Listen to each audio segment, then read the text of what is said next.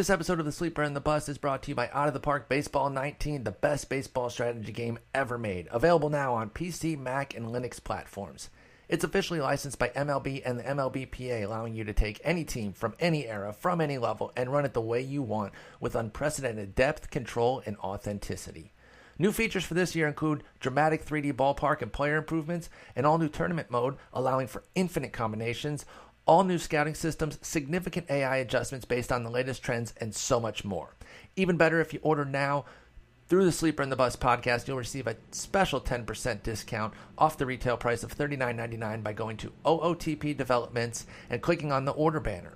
Just enter the code SLEEPER19 at checkout. Once again, just go to OOTPdevelopments.com, click on the order banner, then enter the code SLEEPER19 at checkout for a special discount that helps support the Sleeper and the Bust. Thanks.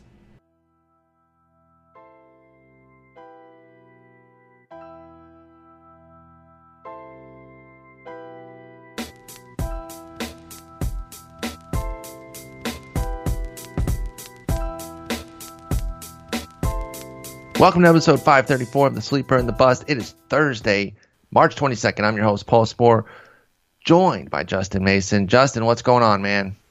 We're like a week away from like real baseball games being played. Justin, we're less than 12 hours away from the start of MLB The Show. Oh. It's tonight, 11 Central, and I'm ecstatic. I'm absolutely ecstatic. And then, as you mentioned, games will be. I mean, that's gonna carry me to the finish line to get ready for games. This final week won't be as agonizing because I'll have MLB The Show to tide me over as we wait for real baseball to start. So it's all happening. It's all happening. A couple more drafts. If you're a March Madness fan, that fires back up tonight. This is a great time of year, Justin. It really is. I got my Barf League draft this Saturday, so that's awesome. I know can't wait. You started that, this year, 3 or 4? This is year 3. I'm the reigning champ. I literally went wire to wire last year. I don't think I was in second place after like the second week of April.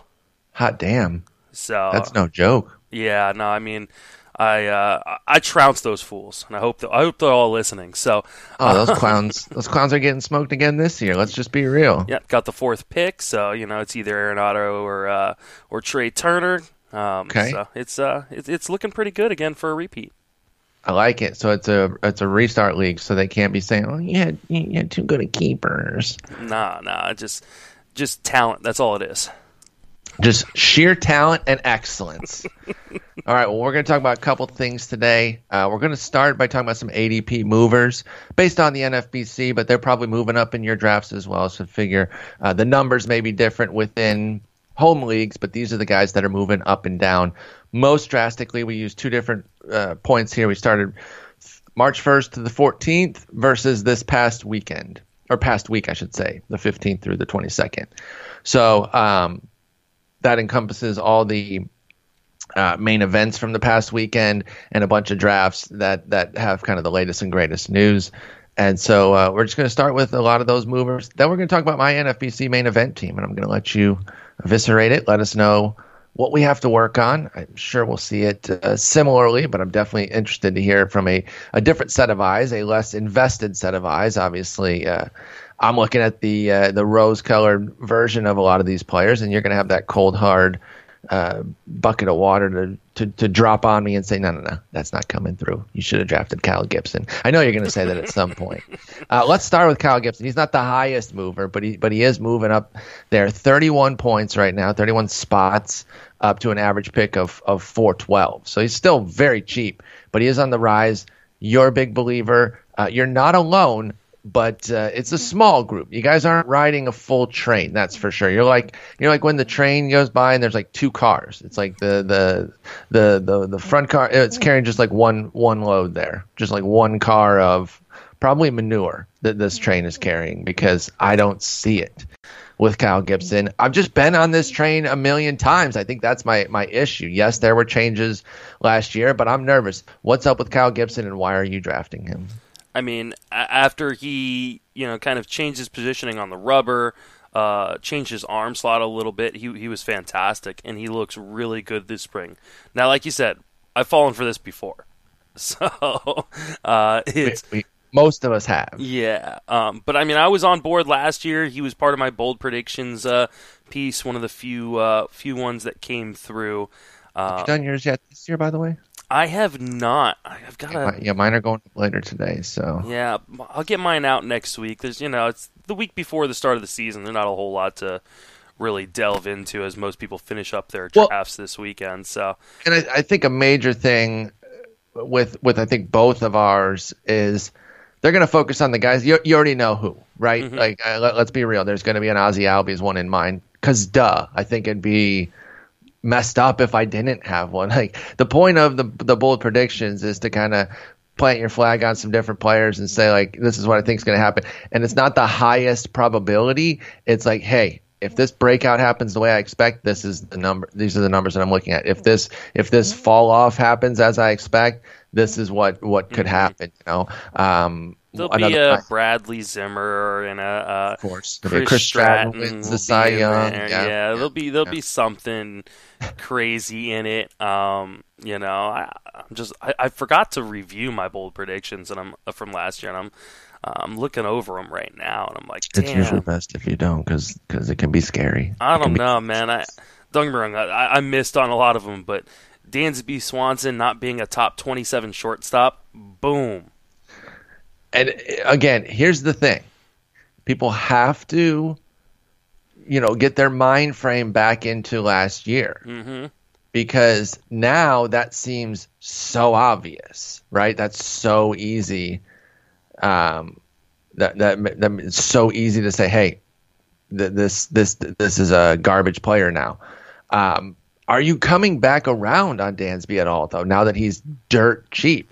Do you say, hey, maybe now I would take a shot on some development, or are you still flat out? I think if you're looking for a guy who could be Joe Panic without the average, okay, he's a compiler. What a sweet player! Yeah. Wow. Where can I get that amazing player? So NL only like a couple bucks, like Joe Panic minus the thing that Joe Panic does well. Oh, sweet. Yes, let me get that. This is the problem with like prospects is and when people who are playing fantasy go and delve into like, Baseball America's like, top 100 prospects, and they go, oh man, this guy's supposed to be a stud. He was a 1-1 pick. He's, top fantasy prospect or, top 10 fantasy prospect. No, he was never supposed to be an offensive juggernaut. He was supposed to be polished and the cornerstone of a franchise because he could play good defense. And yes, at the toughest position. Yeah, like this was, people just, they looked at his ranking on sites like that and just kept pumping him up. And I think the trade really influenced people because everybody kept talking about, oh, how awful this trade is for the Diamondbacks. Oh, they're getting Dansby Swanson. Like, this is not a guy, you go and look at like the scouting reports on his player page, like 50 raw power. Woohoo! Like, hooray! At peak, yeah, right? Exactly. We're talking about developing into that. And again, you were on it all last year. You were not you were not putting up with that madness, and so it panned out. That was a good one. I actually had one really good one last year too. Marcell Ozuna coming through for me. Appreciated that. Might have been a year early on Delino DeShields. I had him as the 2017 version of 2016 Jonathan VR. And now let's just transition. I just jumped on that segue real quick. Since I'm on the segue, why don't you hop on? We'll dual segue this over to Delino DeShields as a giant mover right now. He is actually moving even more than Kyle Gibson, up 33 picks to pick 159. And I'm not even entirely sure that that's that accurate of an outlook of what you're going to have to pay this weekend, because I think he was at an average ADP. Wait, that's redundant. At an ADP of like 127 over the weekend in the main events. That big speed and guaranteed spot for Delino DeShields have got him going big time right now. Well, yeah, 127 ADP in main events the past weekend. Are you buying the dentist, aka Delino DeShields? Man, this is really, really hard for me because I have been very critical of DeShields in the past. His ADP for main event in the last week is 127. Yep. So, I've been very critical because I think long term he is a fourth outfielder type. Really? Yeah, and I said that, was it 2015 or 2000? Maybe it was last year, coming in last year I said that, and coming in 2016 I said it when everybody was getting all hyped on him, and I don't think he's ever going to be a superstar. Now, in fantasy, he can be because he's got that speed and like he's got a place to play. So this year, I actually like him, especially considering where he's going now. If he keeps moving up towards like that 127, 130 mark, that's a bit rough because I don't know how much paying for that speed. Yeah, I don't think he's got a particularly great hit tool. I don't. I think we could see the batting average crater like we did in 2016.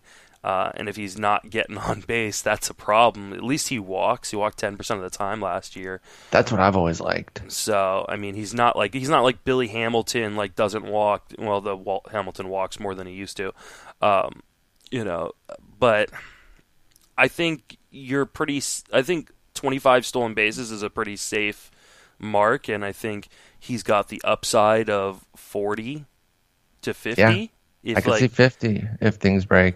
The BABIP last year, and the BABIP's not end all be all. BABIP was 358 last year. Like that feels like it's coming down. I'm looking at some of the projection systems. I love how we have all these projection systems now. I like pages. It. There was a complaint like, there's too many now. It's like, well, you get a lot of different voices, and I don't know. I think I like having Derek Carty's on there. Yes, and ATC from Ariel Cohen, depth charts and Steamer, fans, and then Zips, and of course fans is usually the rosiest. Which but it's always surprising when it's not, right? Because the expectation is that fans are going to be having that rosy outlook. If you're going to take time to do it, you probably like the player, so that has that bias built in.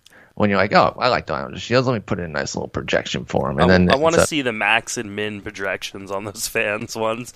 We get to see the max and min on the NFBC ADP, but like I want to see the person that puts in 30 home runs for Delino DeShields.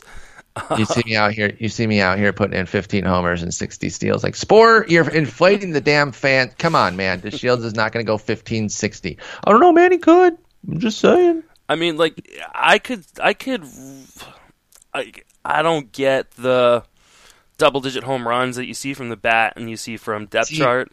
I do, though. And that's one thing I've always felt with him is that there's some latent power there. It doesn't show up in, like, the ISOs, but he doesn't have a huge homer. He's never really had a huge homer to fly ball rate, 7% last year, and still popped 6 homers. If we get that to average, I just think he can steal 10 homers over the full season and seriously go 10-50. I really like him. Delino DeShields Jr. somebody I definitely like.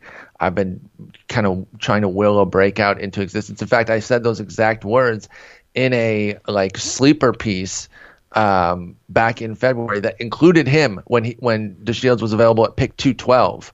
And so LOL at that anymore. Hopefully you bought in at that point because now it's not happening. The thing he has in his favor this year that he hasn't had in previous seasons with the Rangers is there's no one else to play center. Playing time, yep. Yeah, Carlos Gomez is gone. I don't even know what they have in the minor leagues in terms of they've got Carlos Tachi, who's a real Rule 5, so I don't know why. Yeah. I don't know why they've got him in the minors. He's obviously... Oh, no, that's a Major League Rule 5. Yeah, he's got to be in the majors if they're going to keep him. And I can't imagine that they keep... Well, I guess they have to keep Profar on the roster because he's out of options. So. He's out of options, so maybe Rua. Yeah. Rua has an option left. Yeah, but Drew Robinson. They need Rua on the Major League club as a platoon partner. So maybe Robinson, they need to, they need to drop one of these a million relievers they've got on the roster. So, but I don't think that Taki is a legitimate, threat at playing time for DeShields, even if he is up. No. So I think DeShields, as long as he's healthy, will get to 600 plate appearances.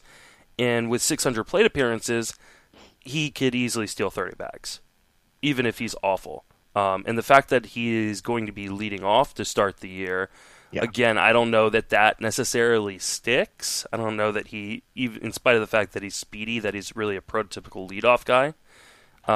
But there's no reason to think that, that rotation and bullpen is awful. That lineup's really good. So if he's leading off, I'm okay with the top 150 pick on Delino DeShields.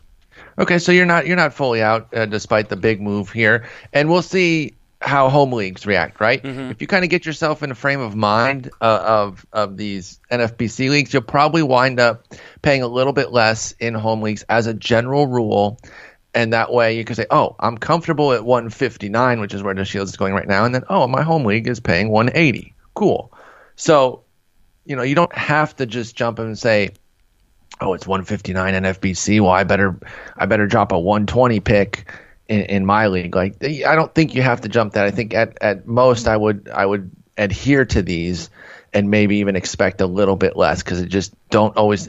But your home league better than we do, right? If your home league is NFBC, you have some NFBC players and they're going to be well in tune with this, then to change. I happen to play in a home league where I think half the league doesn't know what the NFBC is. Mm-hmm. And so they're not going to give two craps about the movers and shakers of NFBC. And they're sharp guys. They're going to know the good players. They're going to know not to take Delino DeShields at pick 200, but I also don't think I have to pay 159. I think 170 will be perfectly fine. So I like the depth chart projections for him. 246, 329, 356, 10 homers, 37 stolen bases. But 84 runs, which that's a nice, boost. Nice player there. You gotta make up for the average somewhere, but if you do that towards the top of your draft, then you should be fine. I agree. So I'm in on DeShields, and I'm gonna get this damn dentist thing to happen with the nickname. Do you get that nickname? I do not. DDS, Delino DeShields. I like that actually. And the dentist, that's their. What doctor of, I don't know, what's DDS actually stand for? Doctor of Dentistry Sciences? Some schniz like that. Doctor of Dental Surgery. I was close. Yeah. So, he's the dentist. Stop with any other BS on his nicknames. It's the dentist. Snacks. Tweet it to him. Papa. That's what it says on Baseball Reference. Snacks and Papa. F out of here with that noise. His nickname is the dentist. Let's make this happen. Hashtag the dentist. When he steals 50 bases, everyone's going to be calling him the dentist, and everyone's going to be loving to take trips to the dentist. Let's go. Dominic Leone is next. He's actually the biggest mover that we've got here, 79 picks. And this is for those that are unaware, and I know not every one of you is going to actually know who that is right now. If you don't, especially if you play in shallower leagues, you really only need to know kind of the upper crust of closers, I should say. So you might have put the St. Louis Cardinals situation to the side and said, yeah, that's probably going to be Luke Gregerson, but I don't care about it. I'm in 10 team. I'm only going to draft the stud closers. And I'm not saying there's anything wrong with that, but you need to know what's going on in every bullpen. And right now that bullpen's wide open in St. Louis. And they're actually saying, I think right now we're probably not going to have an actual closer going into the season. Gregerson a little nicked up. Dominic Leone, right? Mm-hmm. I think we decide Leone. Okay, yeah, we're going with it. Yeah, we discussed offline there if it was Leone or Leone, and we've decided Leone. And if it's otherwise, let us know. But we're going Leone here. And Tyler Lyons, or is it Leones? No, I'm kidding. that one's definitely Lyons. They're all going to get looks. Now, Lyons is the lefty, so if there's a big lefty contingent in the ninth inning, you could see him getting the looks. Otherwise, Gregerson and Leone are going to kind of battle it out a little bit. Leone's definitely getting some hype, especially in deeper leagues where people like to spec on saves. He was really sharp last year with Toronto, 70 in the third innings with a 2.56 ERA, 105 whip, 10.4 strikeouts, just 2.9 walks. I'm on BREF. That's why I'm quoting the per nines as opposed to the percentages. But you know those are both good percentages. 6.5 hits per nine. A lot of good work out of a 25-year-old, a little bit of an unknown reliever. Maybe he's why they haven't gotten Greg Holland, because they think Dominic Leone can jump up and be the guy. I love Dominic Leone. Okay, I did not know. So you're in on this move. I am, and I have a bunch of shares already. I'll be hoping to get another share this weekend at the Barf draft towards the end of my draft, because he's going super late. He was in my fantasy alarm column for kind of, deep dive in for late round targets for saves a couple weeks ago. 14.5% swing and strike rate, gets on top of hitters to the tune of 57%. Gets people swinging outside the zone over 35% of the time. That's huge. And last year, or 16, it was 38%. Like he's got some chase stuff. Leone does, and you were right. Baseball Reference has Leone, so we're pronouncing it the proper way. Yeah, 94 mile an hour fastball. The cutter's nice too. You want to see a little bit more from. Maybe a third pitch, but he's a bullpen arm, so I guess you don't really need to. Yeah, he's got like a cutter slider hybrid. Listed as two separate pitches. The cutter running in at 89, which, man, that sounds like some bat breaking madness right there. And then a slower one, which is the slider at like 84, 85. Yeah, so he's right now with Gregerson kind of nicked up and being questionable for opening day, I think this is a chance for him to kind of grab the role and run with it.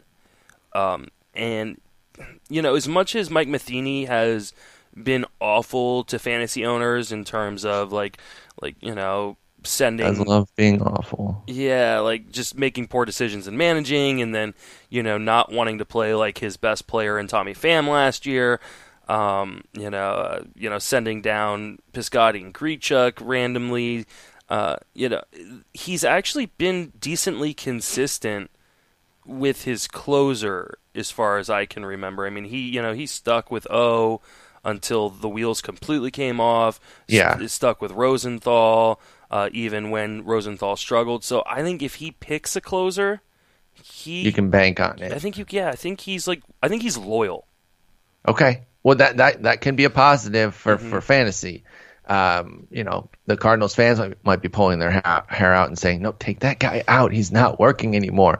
But for fantasy, we say, oh, you let him work through some kinks there. So it's not jerking him out of the lineup after, or out of the role after one bad night or two bad nights in a row. Let the guy kind of work through it a little bit. So Dominic Leone, even with this big 79 pick boost, is up to an average of 319. So he's still coming very cheap. You could definitely feel comfortable kind of waiting, making him your third guy. You have two guys that you kind of trust, and then get into the St. Louis bullpen with Leone.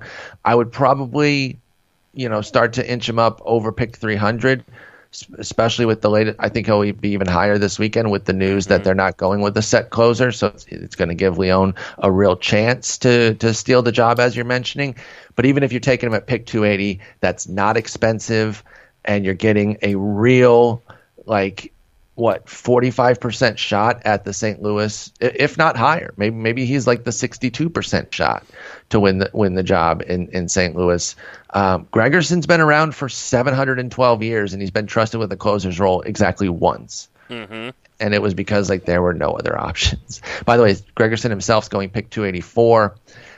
So if you take them right by each other, and even if you take Leone ahead of Gregerson, I have no issues with that. Yeah, I in one of my NFBC leagues, I just invested in every single Cardinals reliever.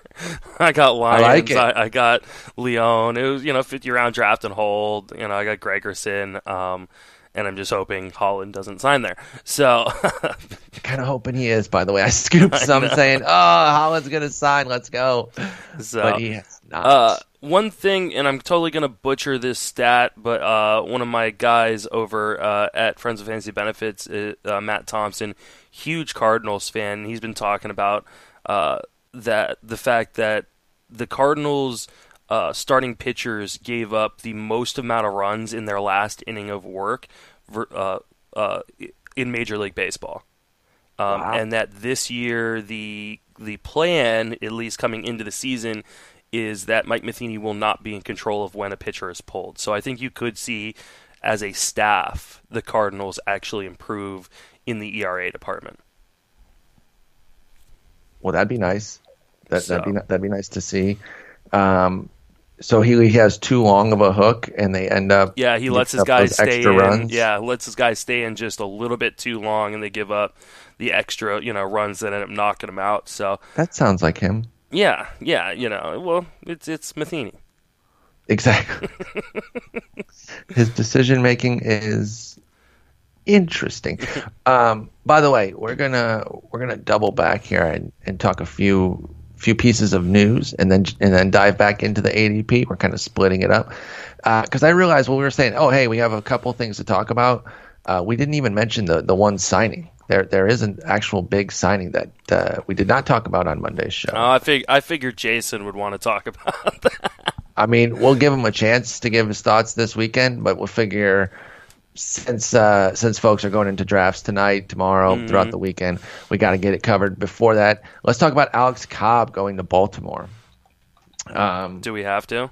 I mean, I like Alex Cobb. I do. I was really hoping for a nice landing spot. When Lance Lynn went to Minnesota, I was like, if Cobb could have gone there too, that would have been fine. I would have liked to see them both go there, maybe somewhere in the NL. But he goes to Baltimore, man, and I just don't know about that. Here's the thing. I'm not really drafting Cobb at all, and I think in shallower leagues there's a chance that he's not even necessarily drafted in like a 10-team. I think that's possible, and I agree with that. But I would want to see if that changeup is back, which he calls the thing. And if it is, I could feel confident that he's not going to go up 82 billion homers. If it's not, I'm looking at the guy who has a 1.2 homer per 9 over his last 201 innings in 2016-17. Now, it was a 1.1 last year, and it was, that's boosted up a little bit by a 2.0 mark in 22 innings from 2016. But the fact of the matter is, home runs have become an issue for Alex Cobb, and I think a good deal of that is related to the fact that his best pitch, that devastating split change, was not really available to him last year. He just didn't have the feel for it. Despite that, he put up still a solid season, so credit to him on that. But I don't see him stifling the homers at a clip I'm comfortable with without that pitch in tow. So I'm a little bit nervous on this Cobb to Baltimore situation. I'm looking up right now, only 37 career innings spread out over a long career. So it's really difficult to get too bent out of shape on this. But it's a 4.62 ERA, 154 WHIP. It's not great. And it's the last year he had 3 outings there. Cobb did 5.71 ERA with 3 homers in 17 innings, which is a 1.6 mark. So that's a tiny sample. Fact is, the way he is right now for Alex Cobb, I can't take him with his new home park. What do you think? Yeah, I wasn't going to be in on him no matter where he signed. Okay. This really just, You want to expound on that? What? It's virtually what you just said. His best pitch, the thing that made him special, is the changeup. It's not good anymore. And until, like you said, we see him, improve that, bring back the thing that made him special. How can I invest? And I mean, it improved as the season went on, but it was still bad. It was never, back to being even a plus pitch, much less the elite pitch that it was, before he was injured. So I just don't have any faith. No. There's no room for error. If he ended up with the Giants or in a stadium that's big, there's room for error then. It can still go bad, as we saw with Matt Moore. Sure. But there's room for error. There's no room for error in Camden Yards and in the American League East. He went from being in the American League East in its best stadium for pitching to one of the worst, if not the worst. Arguably the worst for homers, especially once the weather warms up. Like, I mean, yeah, if he'd gone to the Yankees, that wouldn't have been great with that short porch. But yeah, Camden, I mean, it is a launching pad. So batters had an 84.8% contact rate against him last year. Not hard to put bat to ball, and then 91% in the zone. When it's not going well, like, he just doesn't miss enough bats. He needs that pitch. Alex Cobb needs his changeup, and until I see something on it, I'm just not having him. And so I know that's like, I know he's going to get drafted in a 15-teamer. I understand that, especially with the reserves. Someone will take the shot and say, hey, I'll put him on the bench to see if the changeup returns. But for me, I need to see it before even investing. So I know my only real chance is going to be shallower leagues where he's either picked and then dropped, or just not even picked to begin with. And I only play in 1 10-team league, so we'll see. We'll see. Worst part about Alex Cobb is the fact that, like, he's going to start the year in the minor leagues. Oh, yeah, I guess because you can't even reserve him. That's like, a on great the point. DL. So, like, well, that changes things a little bit, though, because then he'll be drafted in maybe even fewer leagues. Maybe 12-teamers say nah, and maybe some 15-teamers. We'll see. I think then those guys get drafted and then dropped.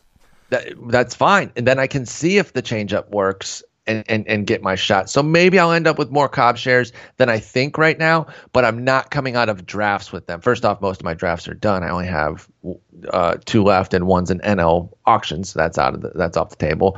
But at least having some time to see what's what with Cobb will allow me to make a better decision. But right now, I say you can probably find a better arm to take a shot on. In fact, transitioning back into the ADP movers and shakers, we're going to get to Steven Souza in a minute. But his former teammate is somebody I could be interested in taking, Nathan Eovaldi, who's zipping up the draft list with a big 45 pick move, only up to 439 though, free. I mean that's nothing. And I'm a longtime Eovaldi fan. I know we've all had pain with Nathan Eovaldi. But 10 strikeouts and 10 and 2/3 this spring with no walks. Strikeouts and walks are the one thing that I'm really going to give any credence to. He's popping the gun at 99, 100. I would take it. I would take Eovaldi before I would take Cobb.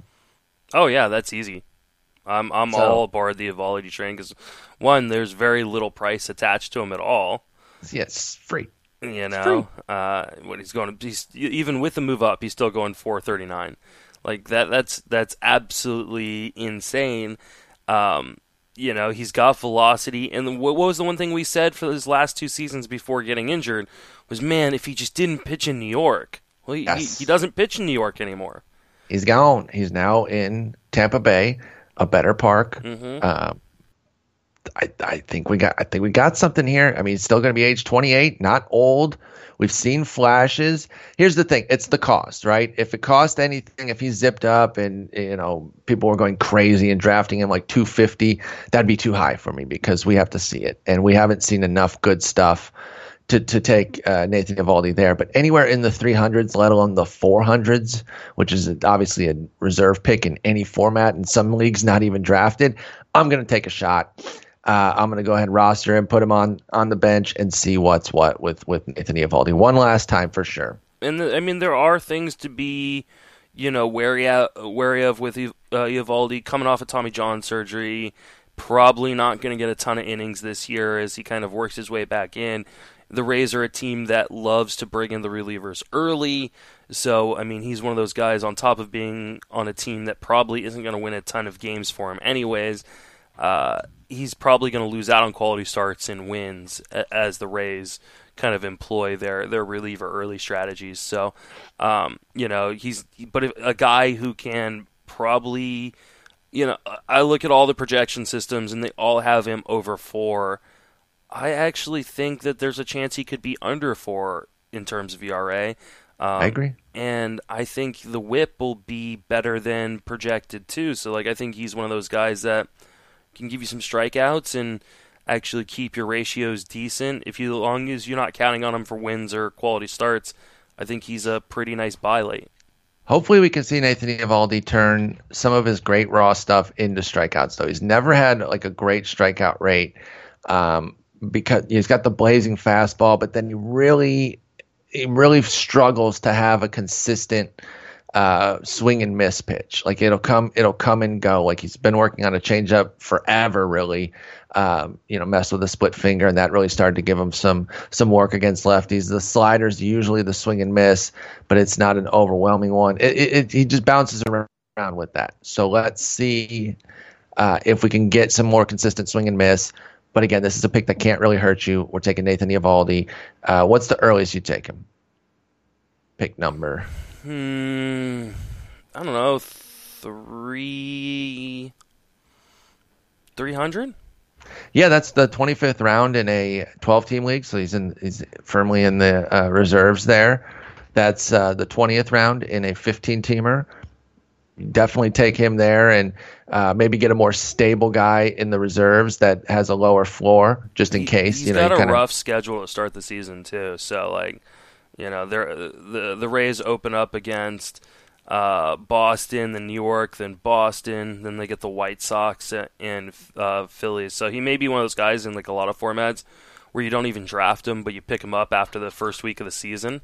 And after somebody cuts him, if they do take, because they'll be like, oh man, I shouldn't take. Look at this schedule he's got. They cut him, boom, you scoop in, and you get yourself some Nathan Eovaldi on home versus Boston. sheet. And the next two series are at New York, at Boston. Okay. So I wouldn't want to use him for those starts. So no, AL only maybe if you have to, basically. Yeah, even that, just put in a reliever. Yeah, that might be too dang risky. All right, another former teammate of his, Steven Souza, is hurt, and my boy. I know it's disappointing. There's no official out timetable or anything right now, though, right? He's getting an MRI today, so we'll know more. Later today, early tomorrow. Shoulder strain, right? Yeah, he was diving for a ball and just landed on it awkwardly. I actually have the video on my Roto write-up today, so if you want to watch the video, it's grainy footage, but it doesn't even look like the ball's anywhere near where he lands. Oh my gosh, he's diving on a ball he can't even make. Steven Souza, we don't need your fake hustle a week before opening day, dog. Yeah, come on. Seriously, dude. This whole diving for stuff and running into walls early in the season, I hate it in season. Yeah. Don't do it. Don't do it during the actual, spring training. You've got a roster spot locked up. The team traded for you. Yeah. Come on, dude. What are you doing? So that could be dangerous. He was already getting looked at a little crooked eye because he's going out to Arizona with the humidor, and folks are like, well, what's that going to do? I think he's got power to beat the humidor. I don't think he's like a fringe power guy, Steven Souza. So I was fine with that, but now with this shoulder injury, I'm a little bit more suspect. So we'll see where he moves. Let's see what's the latest on his ADP. It is 182. You think this will move him back into the 200s consistently this weekend? Yeah, I don't know how you. I think he was kind of a cheap buy for me. I was all over him at the price he was. Yeah. But I think you've got to take him outside of your top 220.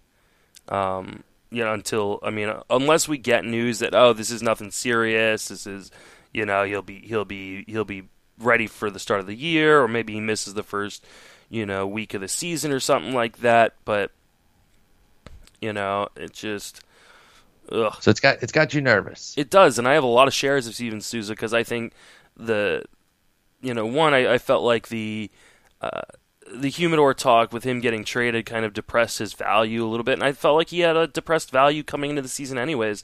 This is a guy that hit 30 home runs, stole 16 bases last year, and even if he doesn't necessarily repeat all of that, that's really nice. And like we always say, I'm a batting average kind of devaluer anyways, so I'm not as worried about the fact that it, 240, 230, during the season.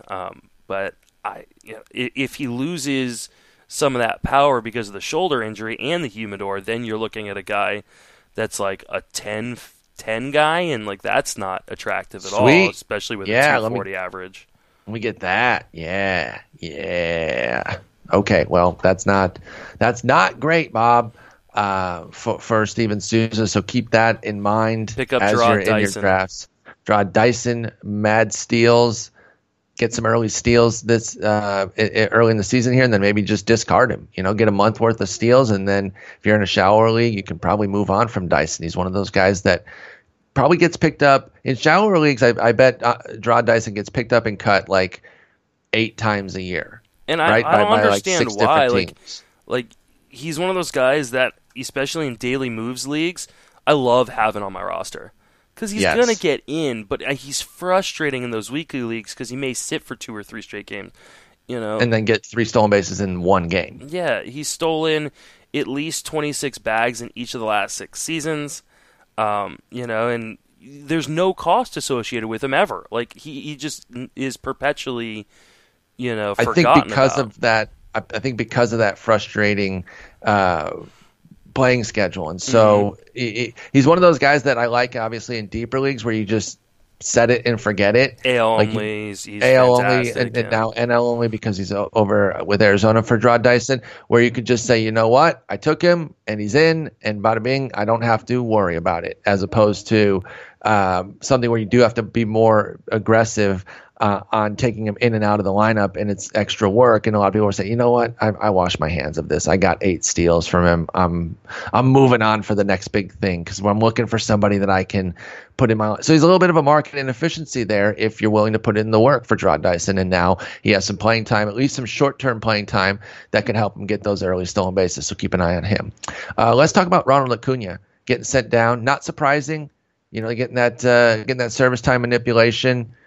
Listen, it's the way to be. Like you got to do it. You're a stupid team if you don't. If you just try to hey, we're gonna be the good team. No, sorry, the way the rules are set up, I know we don't like it. You'd be foolish, especially as the Braves. The Cubs did it when the Cubs were a much better team than the Braves are right now. If the Braves were just like, you know what, we'll just leave him up. We'll sacrifice that year. That'd be stupid. So they sent him down. It's going to be, the 15 days or whatever it is. It's not a long-term situation. For the most part, you seem to think that it could be longer than that, though, that they could push it out till the Super 2 and really keep him down. Ronald Acuna is actually on the way up in drafts, though. 11 picks to a pick 95 on average. What do you think of Ronald Acuna? Oh, it's so insane. He gets set down, and people are like, you know what? Let me get this guy. This is the buying opportunity. I may be wrong. He may be up April 14th, which is, I believe, the projected date that they gain an extra year of service time. I don't understand why, as an organization, when you obviously aren't very good and your chances of winning are slim to none this year, why you wouldn't just keep him down past the Super 2.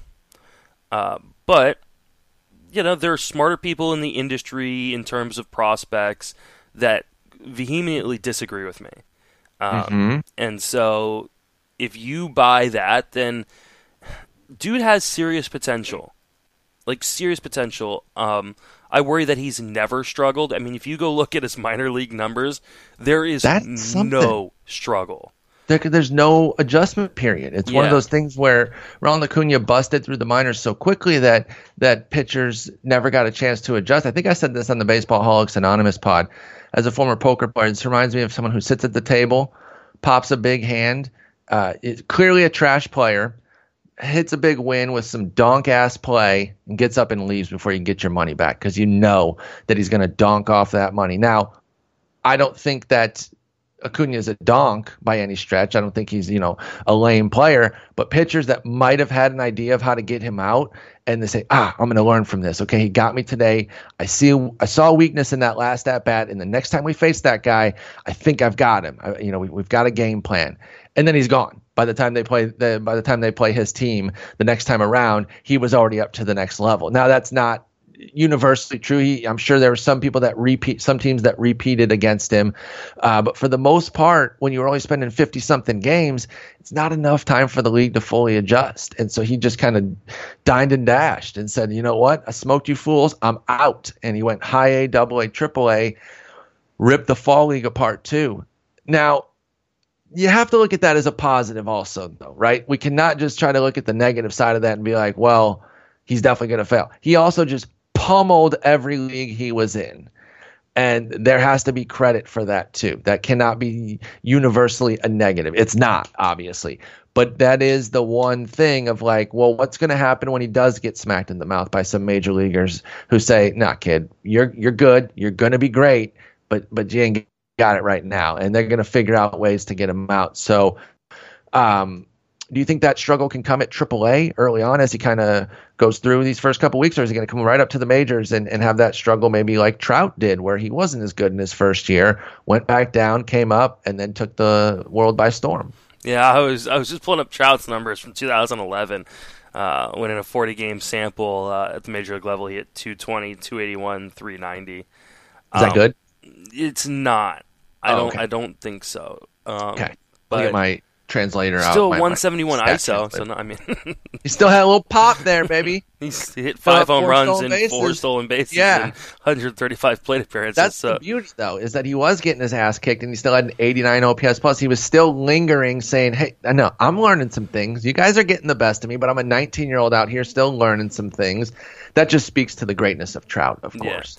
And I mean, the comps that people are giving, that Acuna's the next Trout, like just stop with that. Like there is no next Trout, and it's exactly like just stop it. I think he's going to be a fantastic player at some point.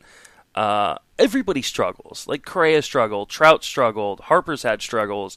Like you've got to think at some point he struggles, and if it hasn't happened at the minor league level, then it feels like it's bound to happen at the major league level.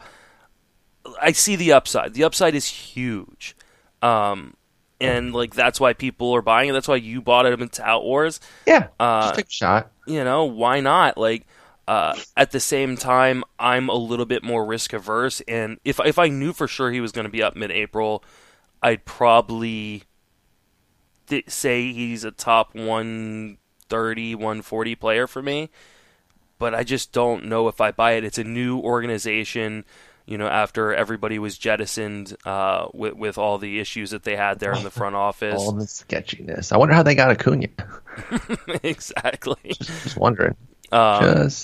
So, like, like everybody's saying, well, they've brought up guys early before. Like, that doesn't apply anymore. And I'm pretty sure the GM said this week that if he had been the GM in previous seasons, that he would not have advanced Acuna as fast as he did.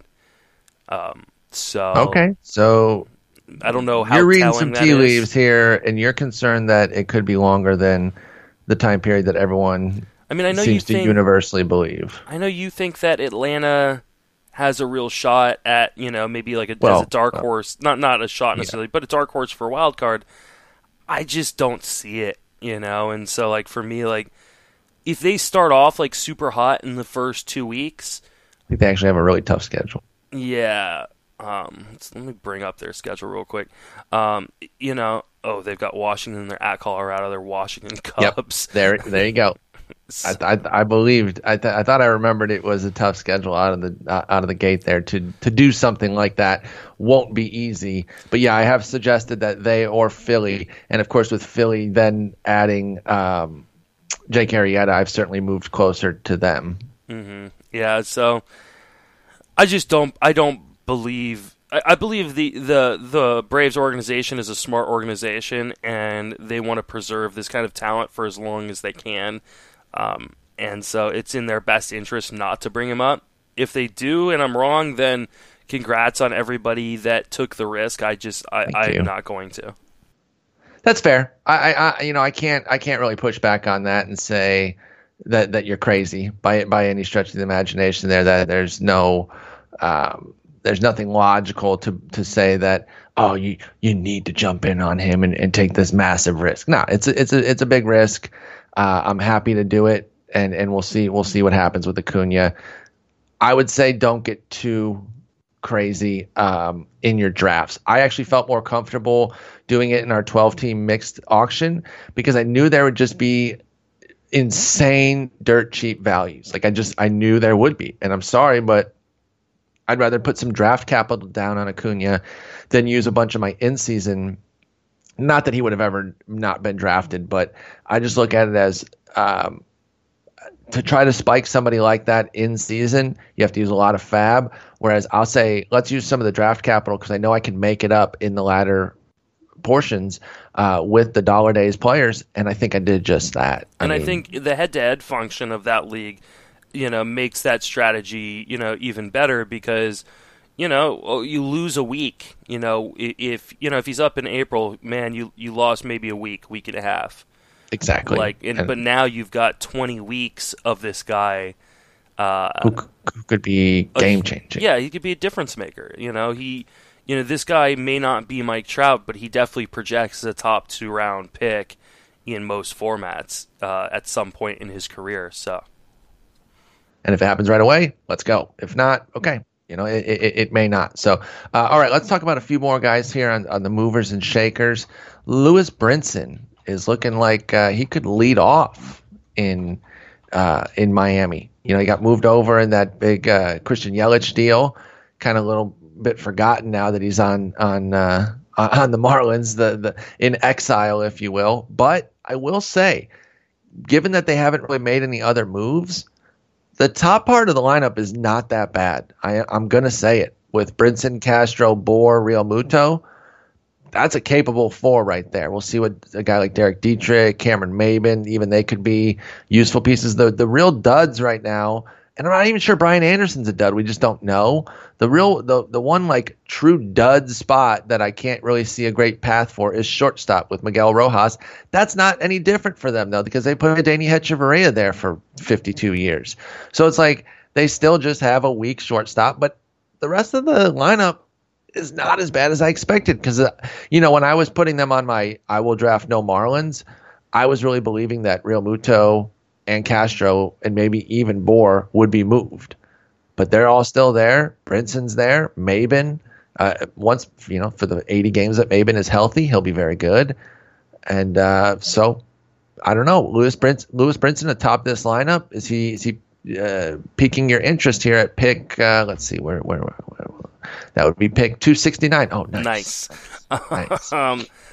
Yeah, he does. And I've always been a huge Lewis Brinson fan.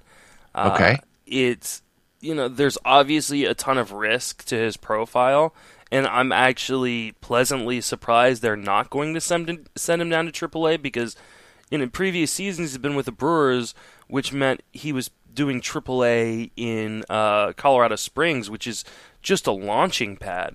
And so, he wasn't learning anything because he was just crushing the ball and crushing the just atrocious hitters or pitchers in that division that he's in AAA. And so, I really thought maybe the Marlins would send him down and kind of give him an opportunity to learn. Especially because they could hold down some service time if they sent him down for a while. They're not going to, and they're toying with him in the leadoff spot. This is a guy with serious power and speed. It's just, is he going to turn into a guy who doesn't strike out 30% of the time, or is he more Keon Broxton esque? That's the difficult part. I think the price is so cheap that he's worth the gamble because, like you mentioned, the top of the Marlins lineup is actually fairly decent. So it would be. I think he's a really nice buy right now, and the Marlins have no reason not to just run him out there, even if he struggles. Yeah, I agree. I like that they're just going to say, you know what? You're a new guy. Let's go ahead and give Lewis Brinson full leash here. Bat him at the top of the lineup. Can be a power speed guy. I'm in. I've loosened my stance. Like I said, once they didn't trade a bunch of guys, I've loosened my stance. I'm back in on Bour and Castro specifically. Real Muto, if he falls, I can. I'm still not paying the top dollar. I like Real Muto, but they could still move pieces in season. So I've still been a little bit nervous on him. Plus, I like a lot of mid-tier catchers. Even though he's my favorite Marlin, the cost is just a little bit high for me. But then some of these back end guys like Maben, Brinson, even Derek Dietrich are a bit appealing to me. So keep an eye on Brinson. We both like him. Justin, definitely a bigger fan, and seeing some major upside potential. Let's talk about another prospect within that division who's getting a lot of love and also moving up. By the way, Brinson was up 18 picks to that 269. Just behind him, moving up 19 picks to 273 is Scott Kingery out in Philly. Buzzy named this offseason here. They're working him out in a lot of different spots, trying to find a spot for him because he's a little bit blocked off right now. And so he's going to go down to start. He's a second baseman by trade, I believe. Cesar Hernandez has been excellent the last 2 years. You can't really just bump him off and say, nah, we got this prospect we want to try out from scratch here. No way. That, like, Cesar Hernandez is a really steady player. So they've been, like I said, moving him around around the infield and I think even some outfield. But I would say this puts J.P. Crawford, got to get that bat going. The defense should be there for Crawford off the top, but you got to get that bat going. Or Maikel Franco, who certainly had a long leash. He is age 25 this year, but it's regressed. It really hasn't pushed forward, and so they're going to look to get Kingery in this lineup sooner than later. He had an amazing spring training. 43 plate appearances, 4 homers, 4 stolen bases, 390, 419, 732, triple slash, 7.0 opponent quality according to Baseball Reference. That's AA. Okay, so keep that in mind. They have something, a formula where they take who you're hitting against in spring training and come up with a number, and that number translates to a certain level. 10.0 is majors. Nobody ever gets that. You're always facing some sort of minor league quality. Something in the high 8s is usually the highest that I've seen, and he's at 7.0. Scott Kingery is. So he's beating up AA pitching, and he was a AAA player last year. So keep those spring training numbers in mind. But it did stand out, and it's gotten him attention, and they're looking for a spot for Kingery. What do you think about this top prospect? I love Scott Kingery. I just think that he is a 5-category contributor, and they just gotta, like you said, they just gotta find a spot for him. I think people underrated his power, and I think it'll play well enough in Philadelphia to be, a guy who could hit 15 home runs, but then he's got real speed, and so like this is a guy who potentially could go 15-20 this year with 270, 280 average, and be multi-positional eligible because, like you said, they're not moving Cesar Hernandez off of second base, but it seems like they're willing to play him in center. They've played him at third. They've played him in left and in right. So like he could legitimately have, second, third outfield eligibility and be a 5-category guy. So I love him. I worry that if they continue to move him around defensively, that kind of delays his timetable because he'll need some practice at other positions. But this is also a team that's willing to put Rhys Hoskins out in left field full time, so maybe they don't care about defense as much as we would think. So no, absolutely. I mean, so maybe that could get Kingery again. It could get him at short, even though Crawford's probably the best gloveman there. If he's not hitting at all, they could say, you know what, we'll put Kingery's mediocre glove at short just to get that bat in there. I think Franco's the odd man out, honestly. I agree. I certainly worry about him, and I love Franco, but I think the clock is ticking. I think he'll get a full month to try to do something, or else they're going to start moving him. Yeah, but I think people in 12-team leagues and deeper should start acquiring him. I don't know about 10-team leagues, but in 12-team and deeper, go out and purchase Scott Kingery. The price is fine right now. It's actually cheaper than I'd pull the trigger. I'd probably pull the trigger on him top 230. Yeah, something like that. Even with the surge, I would pull the trigger, before 273 for Scott Kingery. So definitely like where he's tracking right now. Matt Kemp kind of shifting to the other end of the spectrum as far as outfielders go, with a potential up and coming outfielder. If he gets moved out there, versus Matt Kemp, who's definitely a veteran, a crusty veteran, if you will. Defense not his thing. Also having a big spring, though. Gets a little bit higher quality of opponent there, 8.3 on the old quality meter. So that's like AAA plus. 8.0 is AAA, and then it goes 10.0 for MLB. So there's that whole range in the middle of like AAA plus. Playing time is going to be the key, but he's there. Matt Kemp is. Apparently he's looking, healthier and moving better. It looks like he's going to start as a short side platoon guy.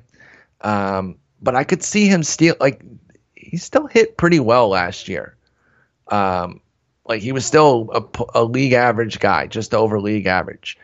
And I could see him stealing some verse righty plate appearances if he gets off to a good start. Is there any appeal for you for Matt Kemp?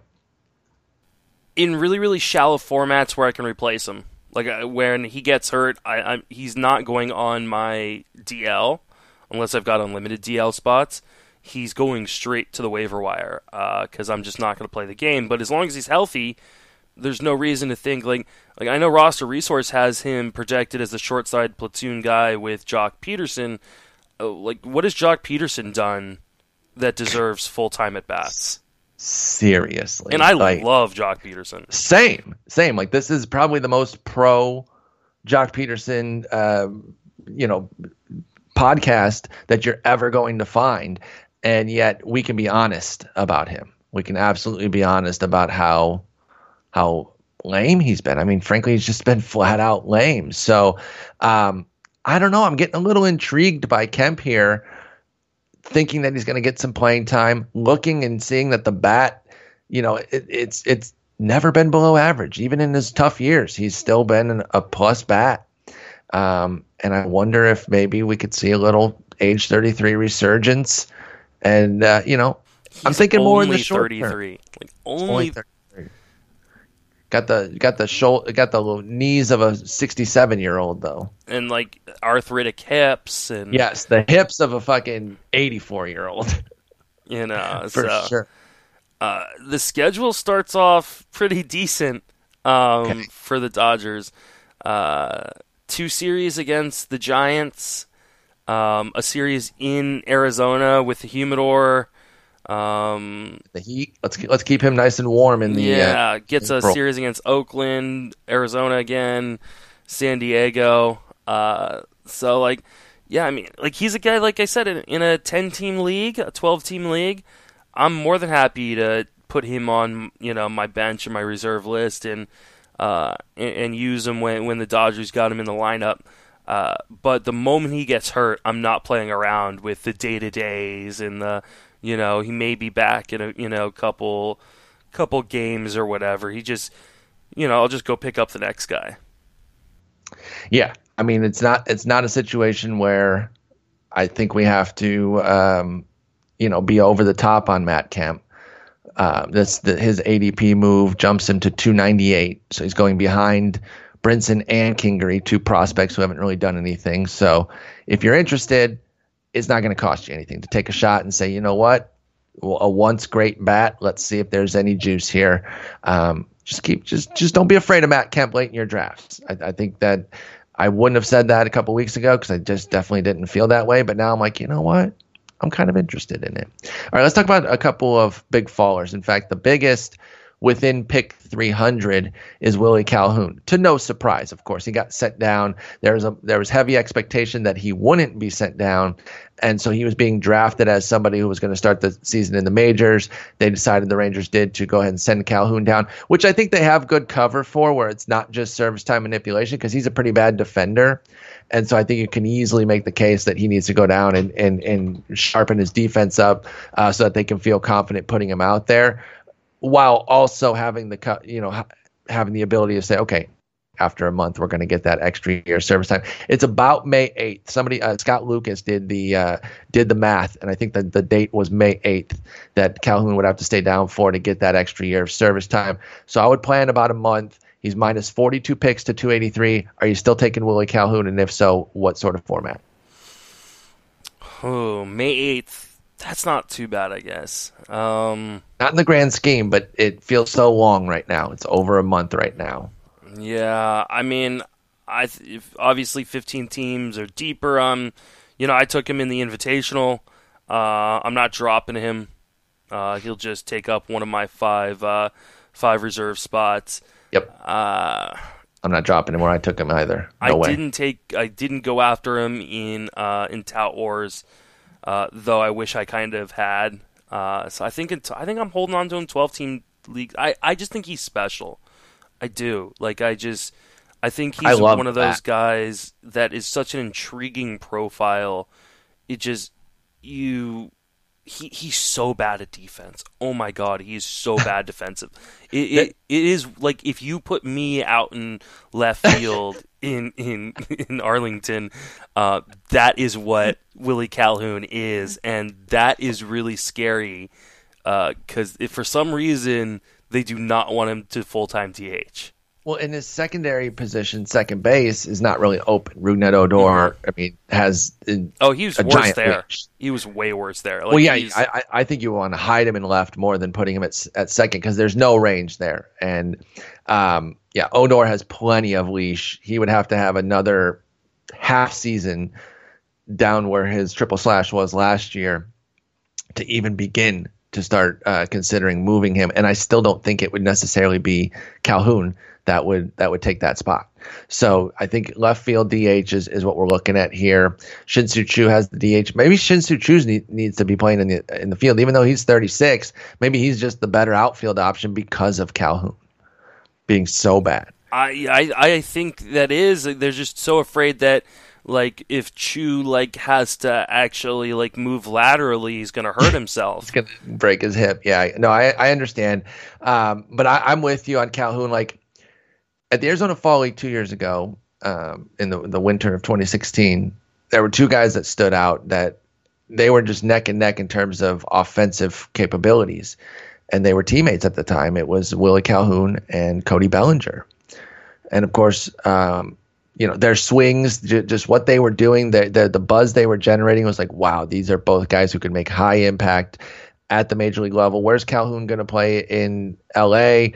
Heck, where's Bellinger going to play right now? Because at the time the outfield and first base were blocked off. Of course, he forced his way in. Calhoun ends up getting traded as part of the Darvish trade. Now he opens up his path to playing time a little bit. He needs to be somewhere where the DH is. But his bat, we were talking with it on a par with Cody Bellinger. Now, Cody Bellinger went out, had an amazing rookie season, so I'm not sure that I'm not saying that Calhoun can do the exact same, but I'm saying he's a high impact. If he was starting from day one, he's a 30-homer bat to me. He is, and he just doesn't strike out. I know people are going to look at the 37 plate appearance sample last year and go, oh, well, he struck out 18.9% of the time. He struck out 10, 11% of the time. That's low for a power hitter anyway. Yeah, it's just such a weird profile. It's a profile you just don't see anymore. High contact, does not strike out at all, does not walk at all. But it's just he's got just such a sweet swing. It's just it does. Built like a fire hydrant. Yeah, no, and as kind of a short, stocky guy, I can appreciate that. It's your kind of guy. You loving him. Yeah, exactly. So he's going to be special at some point at the major league level. If I've got to wait till May, I'll do it. Okay. No, I think we're in lockstep there. We're waiting on Willie Calhoun. I think where you have 3 reserve spots, it's difficult. 5 is definitely pushing it, but if you believe as we do, then you're willing to finagle that. I think if you're in a draft situation and you're trying to maneuver it, then lean on some lean on some flexibility, like maybe seek out Marwin Gonzalez and a couple players like that you can move around to accommodate the fact that you're basically going to kill one of your bench spots with a Calhoun that you want to wait on for a month. Like if you plan around it, then it's not so bad. But if you have an inflexible bench of like 3 outfielders, Calhoun, and a pitcher, well, then you're really going to be feeling the pinch early when injuries or underperformance crop up and you want to make a move. You might end up having to cut Calhoun. But if you've got, like I said, Marwin alone can do so much, by the way. But if you've also got like Chris Taylor and Javier Baez in your lineup and you just have maneuverability, I think that's going to help you. So I would draft that way with a slant toward getting a few maneuverability guys if you're going to get Calhoun as well. All right, one more big faller, and then we'll get to my my main event team, and this could be a segue as well because he's on the main event team. Shohei Ohtani has dropped 25 spots to pick 101, and I won't spoil it till we start talking about my main event team, but we got him even later, and because at 101 I still wasn't really looking at him, but he just that 7 earned run outing did a lot of damage for his ADP over the weekend, which is a little bit surprising because you hear so many folks say like, oh, I don't pay attention to spring. I don't let those spring numbers impact me. And then they definitely did. The spring numbers absolutely impacted Ohtani's average draft position down to 101. Now he was tracking way too high in the mid 70s. I will say that for sure. I was not really taking him there. But the spots I keep getting him have either been late 90s or early 100s, and now he's got an ADP down there. What do you think of Shohei Ohtani after the uninspired spring? I mean, the spring means nothing to me. Thank you. Smart person. I was out on him at his price. I'm still out at a 101, but I'm closer. And like you said, when we talk about your NFBC team, I'd take him where you got him. Like you got a couldn't believe it deal. Couldn't believe it. To me, I just don't know what the innings are going to be. Like there's even talk about him going to the minors to work on stuff. I think the Andrew Heaney injury maybe quashes that. Yeah, kind of quells that talk that's going on. I'd love to figure out where, maybe I'll talk to Derek or Ariel and ask them like how they came up with the projected innings of 148, 147, because like everybody's all in line with each other. Zips is the lowest at 140, and then a couple or 3 different projection systems put him at 148. Like I don't know like how you can. If he throws 110 innings this year, I won't be shocked. If he throws 170, I won't be shocked. But what do you think the results are, even in like 110, 120? I think the results are going to be fine. Like I think he is. Like, do I think in his first year he's going to put up like a sub-3 ERA? No, but I think I think he has the talent to do that. Like watching him pitch when he is on, he is on. His stuff is gross. But I think there's going to be those 7 earned run outings, and I think they're going to be hard to predict. I would say like he's like a 3.6, 3.7 ERA and 9 to 10 strikeouts per 9. Okay. I don't worry too much about a home run issue. It's more a matter of how many guys he's putting on base. For sure. And, okay, so let's see. What you just described is about, in 110 innings, is about John Gray's season last year. Which is great. Yeah, 110 innings, 24% strikeout rate, 367, 130 whip. And that would be pitcher. Now, he was the starting pitcher, let's see here, 68. Oh, so close to being nice. Oh, my God, guess who was 69 last year on the player rater? It's so good. It's so good. I have no idea. Luis Castillo. Nice. So nice. So that was the 68th pitcher. But if that's like a floor, that's pretty good. I think one of the things that for me with Ohtani is that even if it's 120, 130 innings, he can be as a top 30 type pitcher. If if the ratio is obviously better than 367, 130. But if that's kind of the downside, I got no problem taking that in the 100s, which is where he went. And so I'm taking this discount. Here's a cluster according to the NFBC ADP over the last week. Pitchers 45 through 50 are Alex Wood, Jeff Samardzija, Trevor Bauer, Rich Hill, Lance McCullers. He should be in that group. He should be in that group, and I would probably put him below McCullers. So pick 133, 130. Between 130 and 140. I'm totally fine with. I think that's a really nice spot. It gives you some safety with the floor, but also some really nice upside. So let's transition into the Tout Wars team so we can reveal where the NFBC team. Or the NFBC team, where me and my draft partner Dusty Wagner ended up getting Shohei Ohtani. He cost us pick 147, and we set he's the new max. Like, we got him the latest that he's been going, which would have him below that group that you just named that we think he belongs with. And I loved it. I was like, yes, let's take this shot. This is the kind of shot that if he pans out to the high end is a complete and utter game changer. As our fifth pitcher, I loved getting Ohtani there. So we'll start with what you thought about that cost, and then we'll get into the team at large and your thoughts. I love the cost. I mean, 147 feels to me like you got a nice little discount, especially considering. Do you see his min pick for the year? 29 or something like that. 20 freaking 9. Yeah, that's great. Who did that? I bet you it was like really early on in for sure in draft season. It had to be, but I like it. I don't know if I like it in terms of the overall construction of your pitching staff. I wish you had a guy I felt like was a pretty safe horse.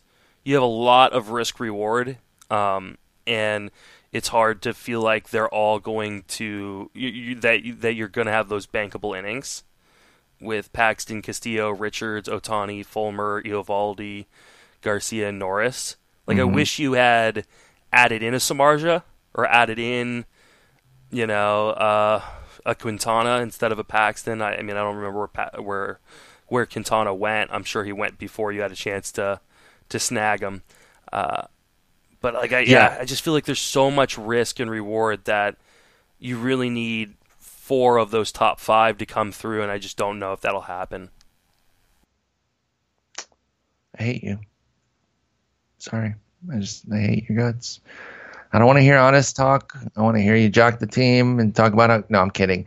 Listen, I understand the volatility of the pitching, for sure. It does need, who I actually think that kind of inning stabilizer is, though? I think it's Michael Fulmer. I really do. I just don't see a reason to believe that he's not going to pitch a $180 plus. And so I think he's the guy who can kind of stabilize it there.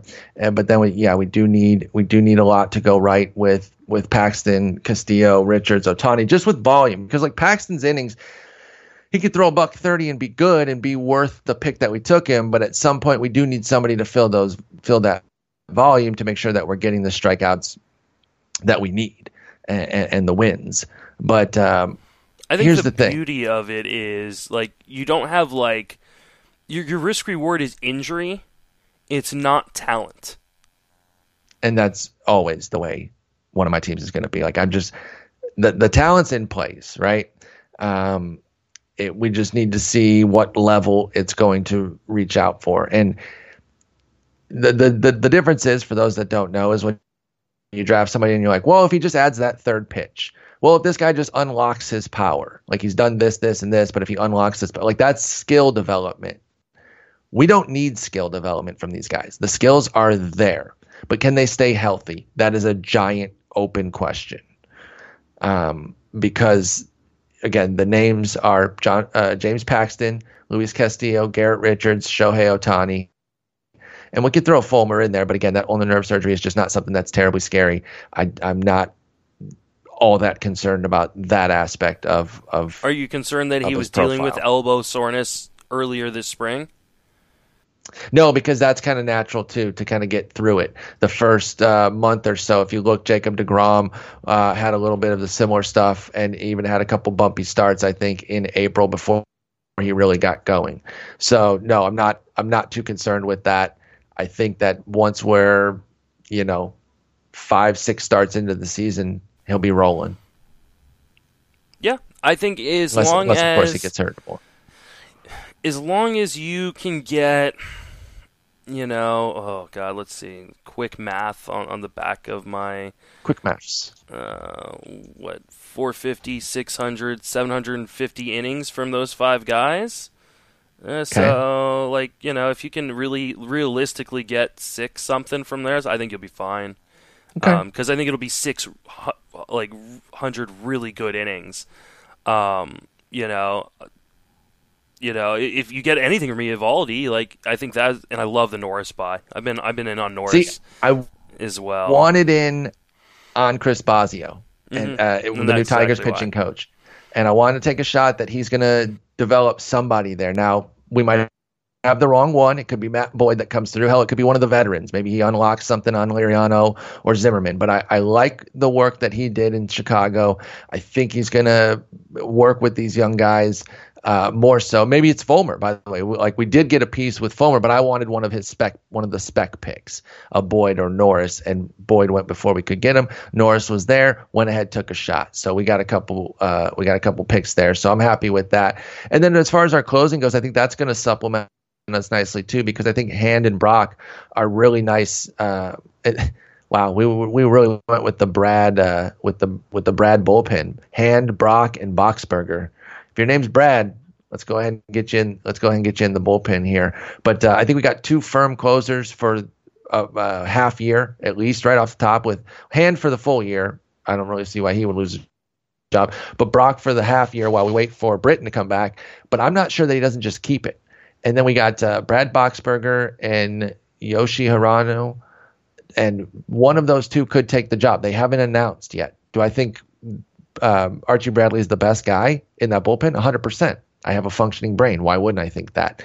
But that doesn't mean that he's going to get the job, because the sabermetric play, the quote unquote right play would be to keep him as your Andrew Miller type, where you're getting him in the middle innings to get to a Boxberger or a Hirano. Boxberger specifically, I mean, he has a 41 save season under his belt, and that's gonna carry some weight. I'm not saying plus or minus that it should, but it's going to, because you're going to have the cover of saying, hey, we're putting a guy in there that has closed before. We're putting our best reliever in a position where he can help us the most in the 6th through 8th innings, and Boxberger's the guy. So we'll see. But right now it's up in the air. We have 2 pieces of it. And, of course, we have Addison Reed behind Grandpa Rodney, which I know Rodney's going to get some saves to start the season. He always does. But I feel good about scooping Addison Reed. So I really liked our closer situation. What'd you think about it? Did you see it similarly, or any issues that you see? I like it a lot. I think you guys did a really good job of putting together a really nice bullpen without having to spend very much money for it. I think Brad Hand's job is fairly safe considering the contract extension. I agree that when Brock is going to hold down the job for the first half of the season. And I don't know what they're going to do when Britton comes back. But if you've got to move on from, Brock, you can. You don't have to. He's still going to give, nice stats even if he's not closing. I know there was talk that the Orioles wanted to transition Britton back into being a starter, which just makes me laugh. LOL. Yeah, I remember hearing that. Come on. So, I mean, come on now. Worst case scenario, you got half a season of saves from Brock, and I think he's well worth the price. I think Addison Reed will supplant Rodney at some point. I think Boxberger wins that job, so I think you're going to have plenty of saves. It just may not come all at the same time, which is fine. That's what a reserve list is for. You'll move guys in and out as guys gain jobs or lose jobs, and that's totally fine. Well, we also felt good to take 2/3 of that potential Arizona job and say, you know what? If they name a guy right off the top and it's not one of our guys, well, then we can cut both. And if it's just one of our guys, obviously we can cut. We have an easy cut, most likely, and it can be difficult to find a cut. It can be difficult sometimes to find somebody that you really want to cut, but I absolutely dig having guys that can be moved down for the hot new thing. You don't want to get too precious. There's a lot of churn in the NFBC. You don't want to get too precious about your reserve guys and say, oh, we just got to hold them until May 1st. Nope. If you see somebody better, you jump. All right, let's talk about the offense now. And I'm just going to go ahead and run it down, and then we can kind of take it piece by piece, the catchers, the corners, the middles, and the outfield. So the starting lineup as constructed will be 2 catchers, Lucroy and Barnes, Jonathan Lucroy, Austin Barnes. Hang on, let me do this. Let me figure. I should have wrote it out and shown exactly where they were drafted because that would be smarter. Lucroy was in the 18th round, was in the 13th round. Austin Barnes was in the 16th round. Then our corners, Yonder Alonso in the 17th round, but we did favor third base. We took Anthony Rendon in the 4th and Travis Shaw in the 8th. Our middle infielders, we have Alex Bregman at short. He was a second-round pick. Cesar Hernandez and Ian Kinsler as our second and mid. Kinsler in the 12th, Cesar Hernandez in the 18th. And then for our outfielders, we have Mookie Betts. He was our number 1 pick. Christian Yelich, outfield 2, was our third-round pick. Nomar Mazara in the 11th. And then Jorge Soler in, that's pick 327. What round is that? Why didn't I label the rounds here? That's round 22. And then round 23, Dustin Fowler, the top 100 prospect rookie out of Oakland as our outfield 5. And then reserves of Granderson, Almora, and even took a spec on Austin Hayes since Mark Trumbo got hurt. Our utility is Logan Morrison. We needed some pop. He just lasted 20th round. Figure, why the hell not? I'm not even a huge fan. You guys know how I talk about his punchable face, but hey, that punchable face, we need 38 homers again. Let's go. So even when I clown on a guy, it doesn't mean he doesn't have a good price to take him at. So there's the offense. Let's start with the catchers. Lucroy, Barnes. Our game plan was to go in and work in the middle tiers, and we did exactly that. We got a full-time starter with Lucroy, and then more of a spec guy that we really like in Barnes. Grandal was there, but I've been a Barnes guy. Dusty was in on it, and I said, you know what? Let's go ahead and take a shot because now the price is actually falling a little bit. It was getting wild for a while there. The elbow cropped up. Grandal was named the guy, but then after we took Barnes at pick 237, the Justin Turner injury happened, which does give Barnes a potential windfall with Forsythe going over to third and opening up second base at playing time. Barnes could actually get some more PT there. So what do you think of the 2 catchers? In this format, I really like it, only because I feel like these 2 guys have safer floors than a lot of other catchers that might have gone around there. And the last thing you want to do in a league of this depth and with these kind of stakes on the line is get negative value from your catcher position. Or have to be working the wire for catcher. Yeah, like Lucroy's gonna play. Yeah, we'll see what he's got right now. I don't think anyone really has a great read on what he's got left in the tank after a disastrous season last year. But I figured this price was worth taking a gamble. Yeah, I think so too. And I mean I don't think it's that much of a gamble. Like he's going, he's not going to hit for like the bad catcher averages out there. Like, he's not going to be one of those 230 guys. He's going to, worst case scenario, he hits 255. That's fine for a catcher. You just may not get the power we saw or the elite averages we've seen previously. So at worst, he's not providing negative value, which is important in a league like this. I feel the same way about Barnes. And like you said, the injury to Justin Turner opens up more playing time because I can't imagine the Dodgers really want to play Chase Utley that much at second base. Nor should they. I mean, he's 1,000, and letting him spot in here and there is nice, but yeah, he should not be like he's more of a mascot at this point. Exactly, and like a player manager. I could totally see that. All right, our corners, and again, I talked about a phenomenon in the piece here that I definitely struggle with. Where when I'm analyzing a team and I see this kind of breakdown, because I think a lot of times, I don't know if you do this or if other folks do this either, but mentally I rank first, third, and corner as like a scale. Like the first baseman should be the best of that bunch, then the third baseman, and those two can kind of be interchangeable. But then the corner is usually the worst because most people set it up that way. They take their first, third, and then their corner. Well, we didn't go that way. We didn't have a first baseman that we loved when Travis Shaw was available, and corner's just another spot. Like it doesn't have to be left open for like some late round potential scoop. We figured Travis Shaw, 30 homer hitter, has a lot of reasons to believe that he's just going to continue to be what he was. So we went Rendon, Shaw, and then waited on first base and wound up with Alonso, and then you can do Alonso Morrison mixed up there. So include Morrison since he is our utility / another corner option. What'd you think of what we did there? Yeah, I mean, I don't mind what you did at all. I really love the third base situations. You know, I'm a big Shaw guy. I love Anthony Rendon. I feel like we're still getting a nice little discount because of the injury history, and we should because he is a huge injury risk, even though he was healthy last year. But just the overall production, you know, guys that are going to help out in every aspect of your fantasy team. I think you'll be happy if you get one really good player out of Alonso or Morrison. You know, whichever Absolutely. one, flames out, you get rid of. Like, I don't understand why Alonso is going as late as he has been. I don't understand why Morrison is. And again, I make fun of Morrison all the time. I think Morrison's more of a matter of he signed so late and people haven't adjusted a ton. And they're just scared when he doesn't have a job. That's fair. Mm-hmm. Well, because, I mean, there was a chance he wouldn't get a job. I mean, we're still looking for guys like Melky Cabrera to sign. No, you're right. 38 yaks last year was pretty nice. I came with a 246 average, but the Minnesota landing spot is nice. I like that lineup. That division we talked about is not super difficult. There's not a lot of lefties. You mentioned Daniel Norris and Matt Boyd, Francisco Liriano on the Tigers. None of those are particularly scary. Danny Duffy, who else?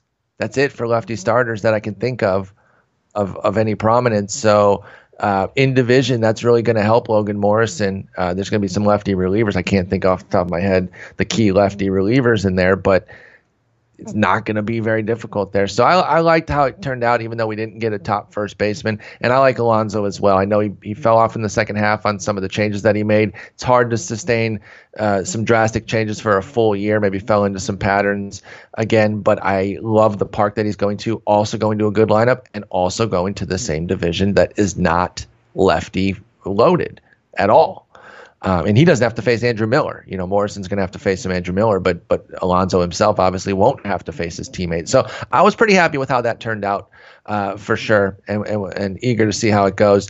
Middles, we got Ian Kinsler, Alex Bregman, and Cesar Hernandez. A lot of the power speed mix there, and batting average I like too, because I really think Kinsler's batting average is going to go up. I was even happier about this setup. Are you going to cold water me, or do you see it as a positive situation as well? I like all three players. We talked about how much I felt Kinsler was an underrated commodity for some reason coming into the season. He's going to get to bat and lead off on a much improved Angels team. So I really like Kinsler. I don't love Bregman as much as you do, and I have a little bit of hesitation with the price you paid for him. Like, I look at your team and I go, man, I really like your team, except for you're missing a second-round pick. We took Alex Bregman in the second round. I know. You should have just moved him down around and taken... Well, ideally, I actually wrote that. I was like, we would have liked to get him there, but it just didn't pan out that way. Let me look at the draft board. I'm going to give you some names, and you tell me who you might have liked better. Dusty is an Astros fan. I don't say that to I'm not blaming him for the pick or anything. I was in on it too. I took Bregman high in the NFBC Arizona Fall League draft and got a little critique for it when I took him at pick 45. Now he's moved all the way up to, second round, 12th pick. Okay, here's the next group of hitters that went, including our own Christian Yelich. Anthony Rizzo, George Springer, Yelich, Judge, Buxton. Rizzo. Yeah, I mean, you give me Rizzo right there. You go Rizzo, and then you take either Bregman or Yelich, and I'm we'll talk about Yelich. I'm not as high on Yelich as you and Vlad, so, but yeah, I mean, I would have loved to have Rizzo right there in that spot. All right, so we had to take a little break there. Charlotte's vet called. She's had a little hernia surgery today and a little teeth cleaning combo since they had to put her under. They decided to get the teeth cleaned as well. She's good. She's awake. She's getting ready to be able to come home here in a couple hours. So all good there. We were talking about Alex Bregman. I tried to get Charlotte's thoughts, but she was still a little groggy. I think she gave a thumbs up on Alex Bregman, though, so she's a little bit higher than you are. No, listen, here, I understand it, okay? You said that Rizzo would have been a better pick there. I can see that. Like, I can see it. Rizzo's about as bankable as you get at first base, and I still think there's upside there, even with the floor bankability. I think he's a poster boy for someone that is tabbed with no upside, and it's just not true. He hit 45 homers with a .310 average and won the MVP. Would you be surprised? No. Plus, he can steal bags like he's done it in the past. Like baby Goldschmidt. Like he's basically Goldschmidt. Mm-hmm. You know, he hasn't had. I don't think he's had the 20 steal season or whatever. But so I get that. He had a 17 steal season. I mean, so that's pretty good. That's pretty damn good. We also like how dynamic Bregman is with with the short third. 25-25 I think is a realistic upside. Even more than that, even if it's just, he was 19-17 last year, homers, stolen bases. If it's 2020 this year, but with like a 300 plus average and 100 plus runs, I think we could get that, and that wouldn't surprise me. So it's a guy we both like. We went ahead and took him. I think if we're not Texas based and thus a little bit more in tune with Bregman, I don't know that we take him. I think there is a little bit of bias playing there because we are more familiar and comfortable with him.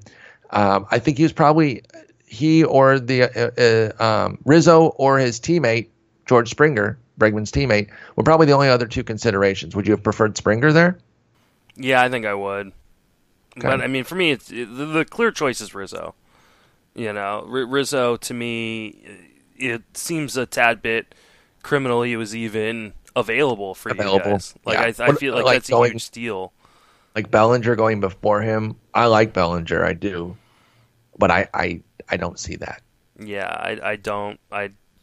We talked about it on the first base pod. I think Bellinger is. I think you're paying for the ceiling right now on Bellinger. Sure, and you could say that about Bregman too. Mm-hmm. I can completely understand that. I just think you had a shot to get Bregman on the wraparound.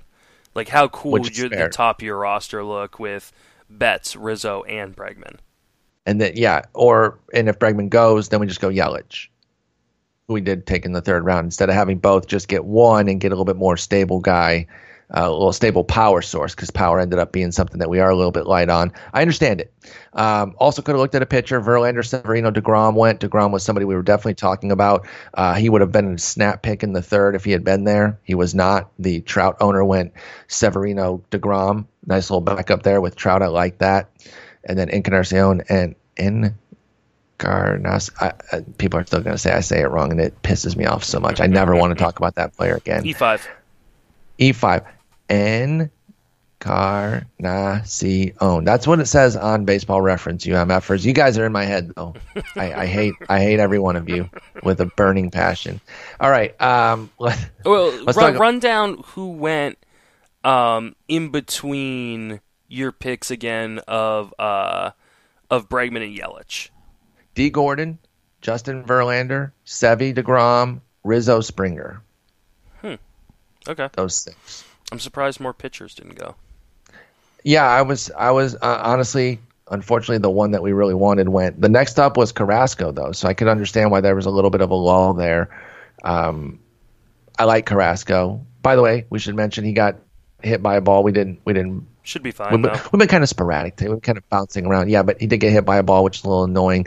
As you called him, the magnet.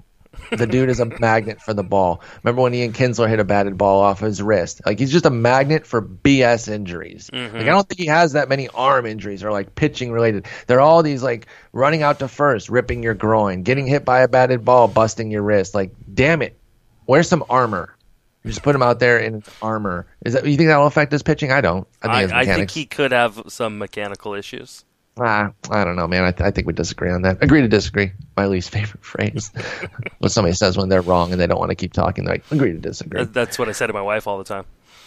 Sometimes you got to with the wife, though. Yeah. With the significant other, sometimes you just got to say, you know what? This is not my fight. This is not the battle for today. All right, let's continue on here. So, despite not being as high on Bregman, you like the other two middle infielders? Yeah, no, I love Kinsler. I love, we talked about Cesar Hernandez even in this episode. I think his job is safe. He is going to be a really nice source of runs, average, and stolen bases.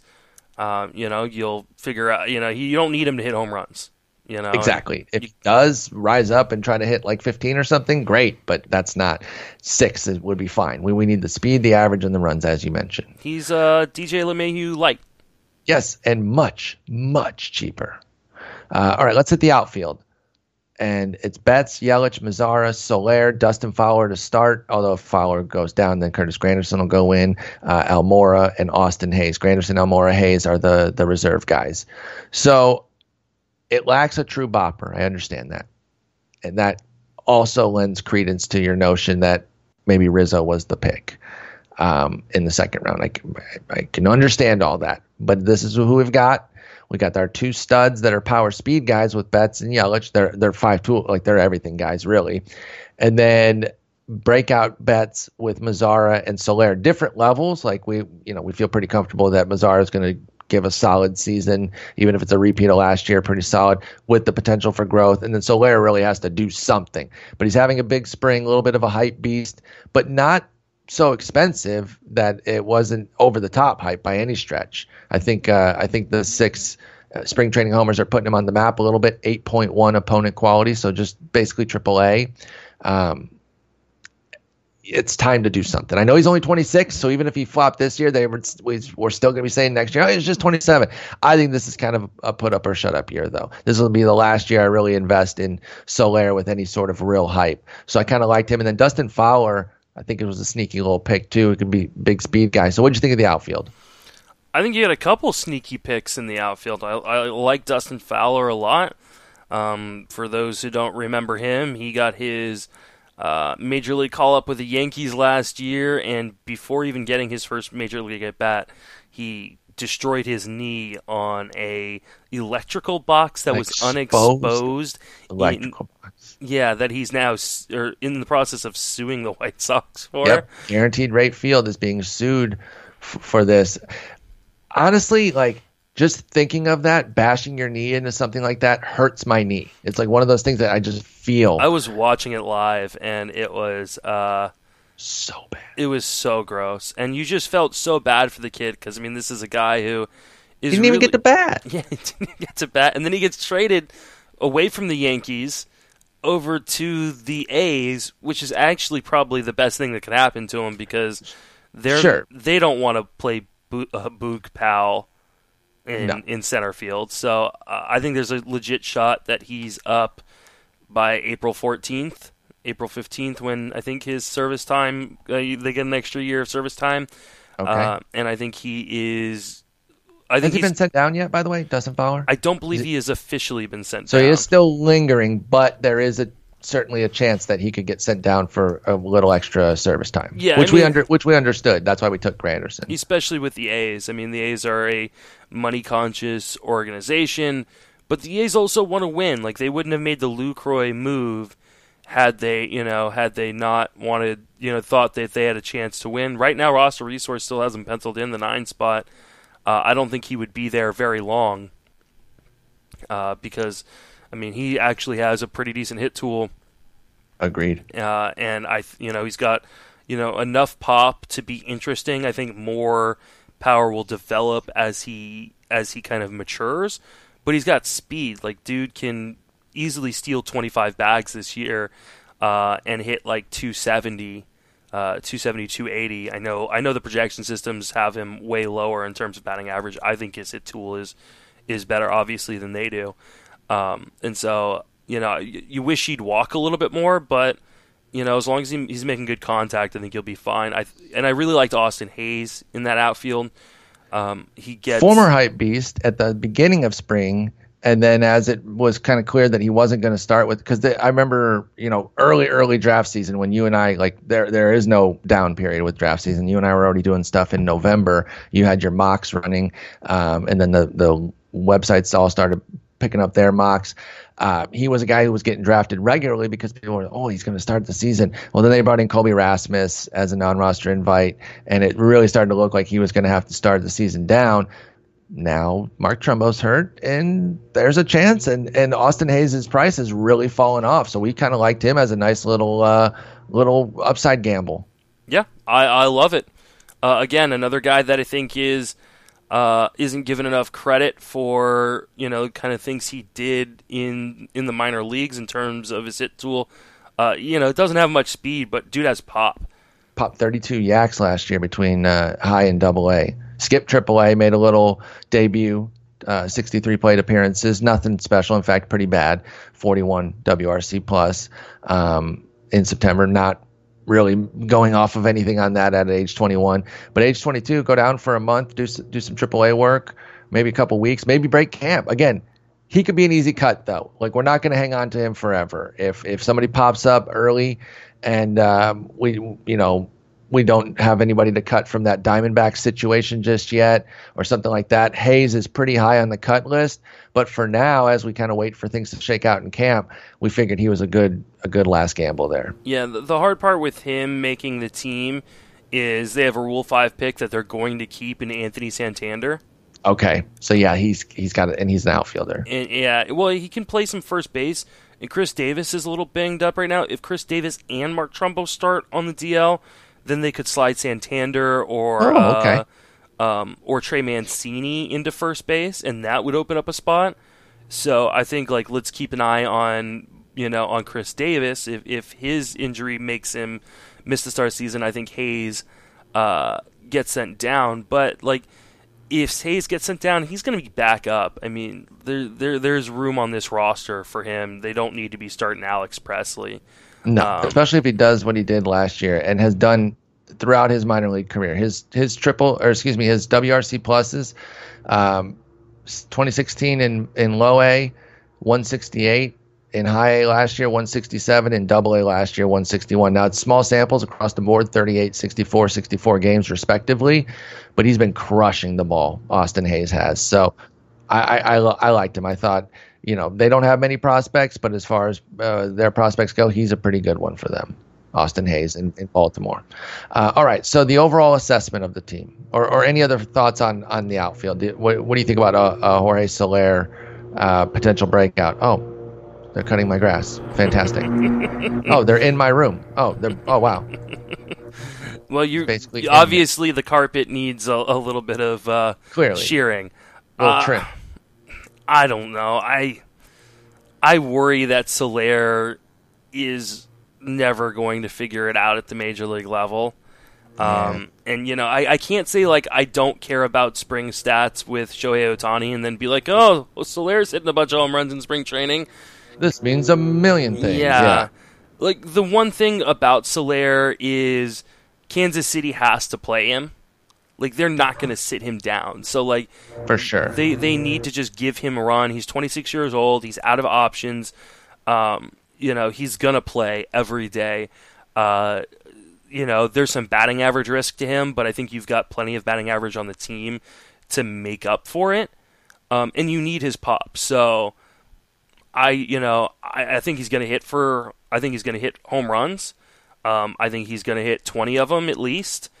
He could hit 30, but I think it's going to come at a 240 to average at best, really, 240 to 250, and that could be a little bit frustrating. Overall, the team I think is. It's well constructed. I think it has some risk reward to it. Do I think as constructed it's a overall winner? Probably not. But I don't think we do either, though. I think anyone who comes out of the draft thinking that their team is ready to win the overall is fooling themselves. The NFBC And a lot of leagues really are about working the wire and winning over the 6 months. And I think that's where we're really going to take the next step. Dusty was basically trained under just an elite NFBC fabber named Steve Japinka.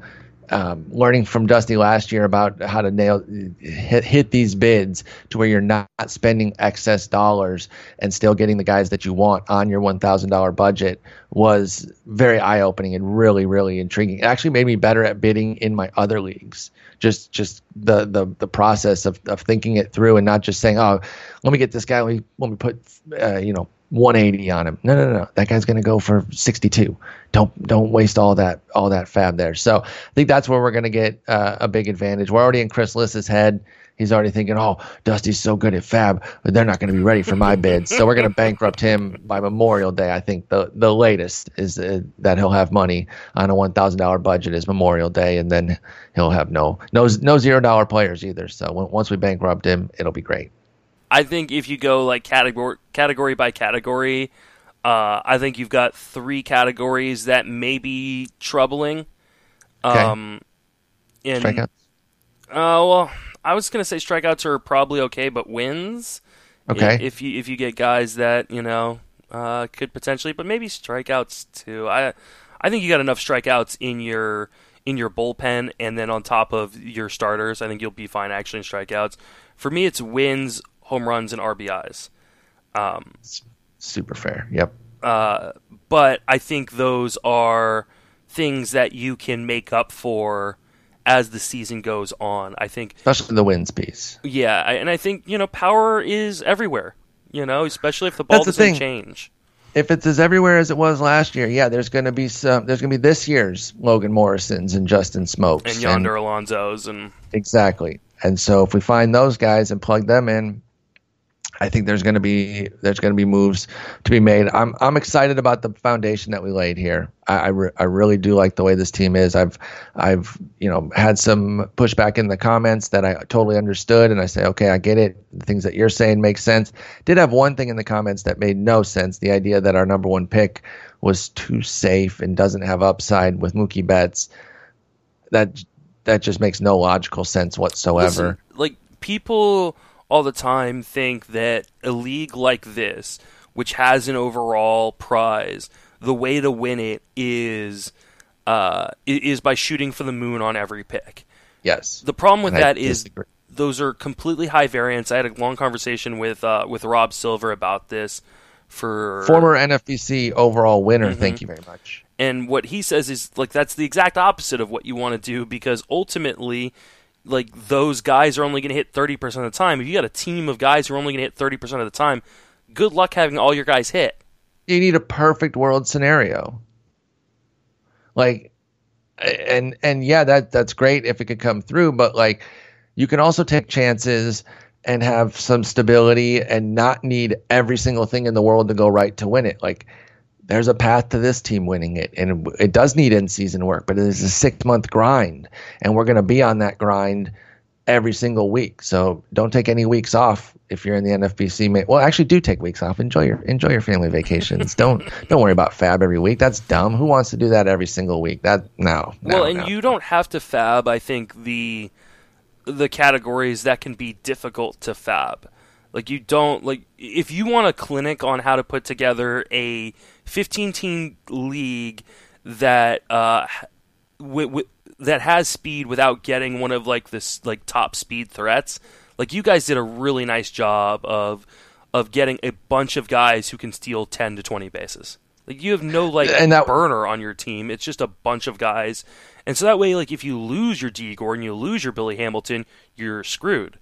Bingo. And we don't have that guy. And I think we have that with a lot of our guys there, where we don't have just that one thing. We don't have a DJ LeMahieu who's he needs to hit 330. No, we have a lot of guys that hit for batting average and steal, and even our saves are spread out. And so the two things that are available on, you'll see them more pointedly in fab potential with speed and saves. They're also the most expensive because everyone's chasing them. We don't have to be chasing every speed and saves asset that comes up. We can go for power guys, and yes, power guys are going to draw attention to, especially if they're, having this big breakout situation like Eric Thames' April last year, the guys who mentioned Smoke, Morris, and Alonso, et cetera, et cetera, et cetera. But I don't think they're nearly as expensive. Mm-hmm. And, I mean, the guys that will be coming up for the minors that have power, like, the Kyle Tuckers and things like that, like, you're not going to have to, some people are not going to want to drop their, I don't know, I'm trying to think of a good guy. Some people aren't going to want to drop God, now, of course, you can't find any power guys. Yeah, drop their... Hunter Renfro's for a Kyle Tucker. That's a good one. They're not going to want to drop their Matt Kemps if Matt Kemp is hitting. Or even like Trumbos. their Steven Piscotty. Mm-hmm. Like, I just think... I agree. And so I'm really excited to keep going with this team and see how it pans out. It was not 100% to game plan. We expected to have an ace out front there, and it just didn't work out. So we went with the 4 hitters. No Ozzy Albies. No Ozzy Albies, which was crushing. He went in the 5th round. We were never considering him at 5.4. It just nope. I'd successfully sold Dusty on the 6th round. Laid out my game plan for how there's still upside even with a 6th round pick. Wasn't happening. And considering that the guy who took him at 5.9, aka pick 69, by the way, nice. Considering he took him there and would have had another pick, he was never making it back, because even if he passed him there, he would have said, okay, well, I'll get him in the 6th. So he was going to have 2 shots at him, and it just wasn't going to happen. So despite no true ace, I love Paxton, but no bankable, done 200 innings before Jacob deGrom type, which is who we were really looking at there in the if he had fallen in the 2nd round. Well, he did fall in the 2nd round. If he had fallen in the 3rd round, we wanted to go bat starter. Without that, I still think we made it up nicely. We do have a lot of risk with Paxton, Castillo, Richards, Ohtani. All 4 of them are not going to pan out to their peak. We understand. But if one throws 180 innings, he's the ace. Like we get the ace. We took we have 4 shots at getting a super ace. Like, I know like Luis Castillo's projections aren't amazing, and I'm not the Luis Castillo truther that you are, or that Nick Pollock over at Pitchers List is. And I hate the fact that every time I type in Luis Castillo, the 42-year-old Luis Castillo comes up. Yeah. Because that's super annoying. But, I mean, like, I don't understand. He pitched 169 and 2/3 innings last year between Double-A and the major leagues. Yeah, skip AAA, by the way. Yeah, like, why is every projection system having him below that? I don't know. Like, I'm guessing they assume that he's going to spend some time in AAA? Yeah, or that trying to bake in some. Like, this is a guy that should go 180, right? I certainly think it's possible. Like, even if it's 180 and it's not a 3.12 ERA again, but more of like a 3.60, I'll take that, because 180 is probably going to be 200 plus strikeouts if it's 180 plus innings for Luis Castillo. Like, that stuff is so good. Even if the ERA and WHIP are a little bit higher, the strikeouts are going to be there. I'm fairly certain about that. Yeah, I mean, I think there's no reason to believe that he's going to pitch less innings than he did last year. Yeah, and unless you know something about his health, if you can predict the future. But otherwise, there's no reason to believe that he's not going to be pitching at a high level for 180 plus innings. So I really like him. Garrett Richards, of course, big gamble with his health, but he's done it before. We've seen 200 plus innings. Paxton, give me 160. I'm not going to be greedy. Just give me 160. And Ohtani's a wild card, of course, can be from anywhere from 100 to 160. And the results can also be a bit of a wild card, but 10th round, pick 147, it was too easy not to take him. So I like the team. I understand the flaws. We'll be working on them. I'll keep you guys updated on how the team goes throughout the season. I think that's going to wrap it up for us. Justin, how many more drafts you got this week? I think we talked about this on Monday, but I forget. I got the Barf League. Yeah. I'm in the middle of a NL slow auction. Okay. Where I've gone like stars and scrubs, and this was a mistake. because I'm seeing all these deals going by. You're like, no, I can't get any of these nice guys. But like, like you play in a lot of leagues. I know you've cut down a lot in recent years and stuff, but like, there's always like that last draft of the year and stuff where you go, all right, this is the time I'm going to go get the guys that I haven't had enough shares of this year. Oh yeah. Definitely have done that where it's like, okay, still going to try to get some of the guys I love, i.e., Albies and whatnot, but let's get wild and woolly as well. So yeah, I mean, right now, let's see, I've got Yasmani Grandal, Anthony Rizzo, Chris Bryant, Travis Shaw, Manny Margot, Lewis Brinson, Scherzer, Kenley, Cueto, and Jimmy Nelson on this team, which I really like the start for an NL only. But I now have, let's see, I have $35 to get 16 players. Woof! You better get in those. Going to be a lot of dollar pitchers. Sleeper picks, yeah. So, but with like a Scherzer and a Jansen already, like I can get do a lot of for 2. No, he went. Dude, I mean, I'm in this league. They like you up. Yeah, everybody just I think he went for $6, and I was just like, I would do it if I had money, but I don't have money. But you just don't have the cash. Yeah, they knew that they could push him up to a level where you just had to bow out because of cash. So, well, good luck with everything. We'll be back next week, and we're inching closer and closer, and then we'll have couple episodes. Actually, the Thursday episode. Thursday's opening day, right? It's the joint opening day. Everyone starts on the same day, and it's a Thursday.